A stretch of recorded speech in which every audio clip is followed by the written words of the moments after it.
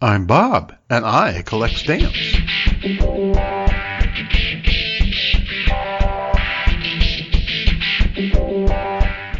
Welcome back. This is once again Bob Collects Stamps, and increasingly, I am again Bob. If you've been listening in real time rather than binging, you know I've been away for a bit. I apologize, but my surgeon wouldn't let the recording equipment into the hospital. I'm now well on the mend and ready to get back to it. If you've been binging and don't know I've been away for 2 months, good for you. I have a bit of a confession to make here. I am not a methodological collector. I never have been with anything I've ever collected. I don't start out with a catalog or checklist and work through it until I get whatever is next on the list or even something else on the list.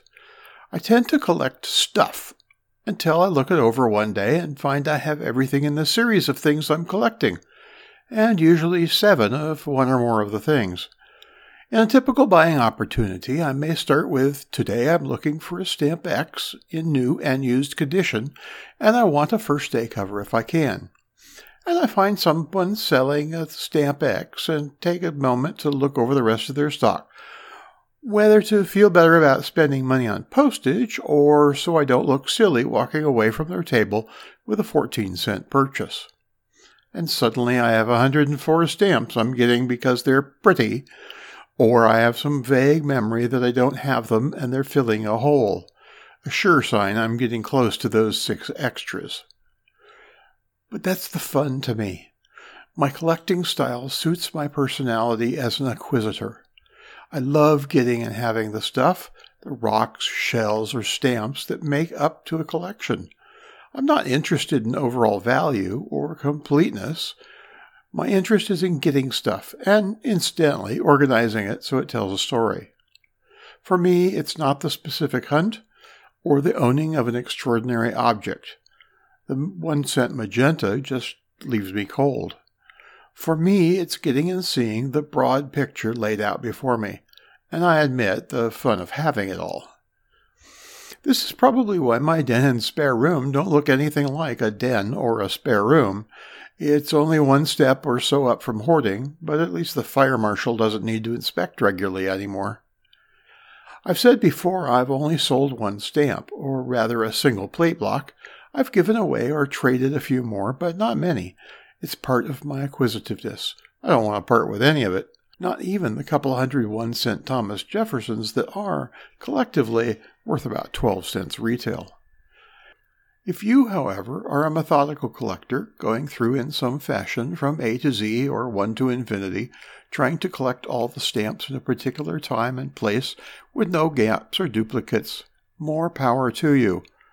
If you wheel and deal for your stamps, trade and sell so you can get better examples for your collection, good for you. In both cases, I envy your focus. I made some philatelic resolutions at the beginning of 2021, and one of them was to become more focused and methodical in my collecting habits. That lasted about 3 days. Mostly. But in a couple ways, I have focused a bit. I have seen some gaps in my collection and moved to fill them. I have also found stamps I wanted and went on to get them. I've spent effort picking 1 stamp of a slightly higher price rather than another 1,000-stamp mix just to get my stamp numbers up. So in that way, I'm doing things a bit different. It's an interesting change. In the coming weeks and months, depending on where you're following me, you'll see or hear about some of these more directed efforts, and of course, about the results of the Scattershot method as well. Meantime, I'm consolidating access to my efforts, and you'll find links to all my social media, the YouTube channel, and the blog, all at bobcollectstamps.com. No spaces, 2 S's between collect and stamps. I hope to see you there. And comments and questions are always welcome. Thanks for listening. Told you I'd be back. Keep collecting. Collect what you want. Don't follow anybody else's rules except have fun and take care of yourself and your stamps. Thanks for listening.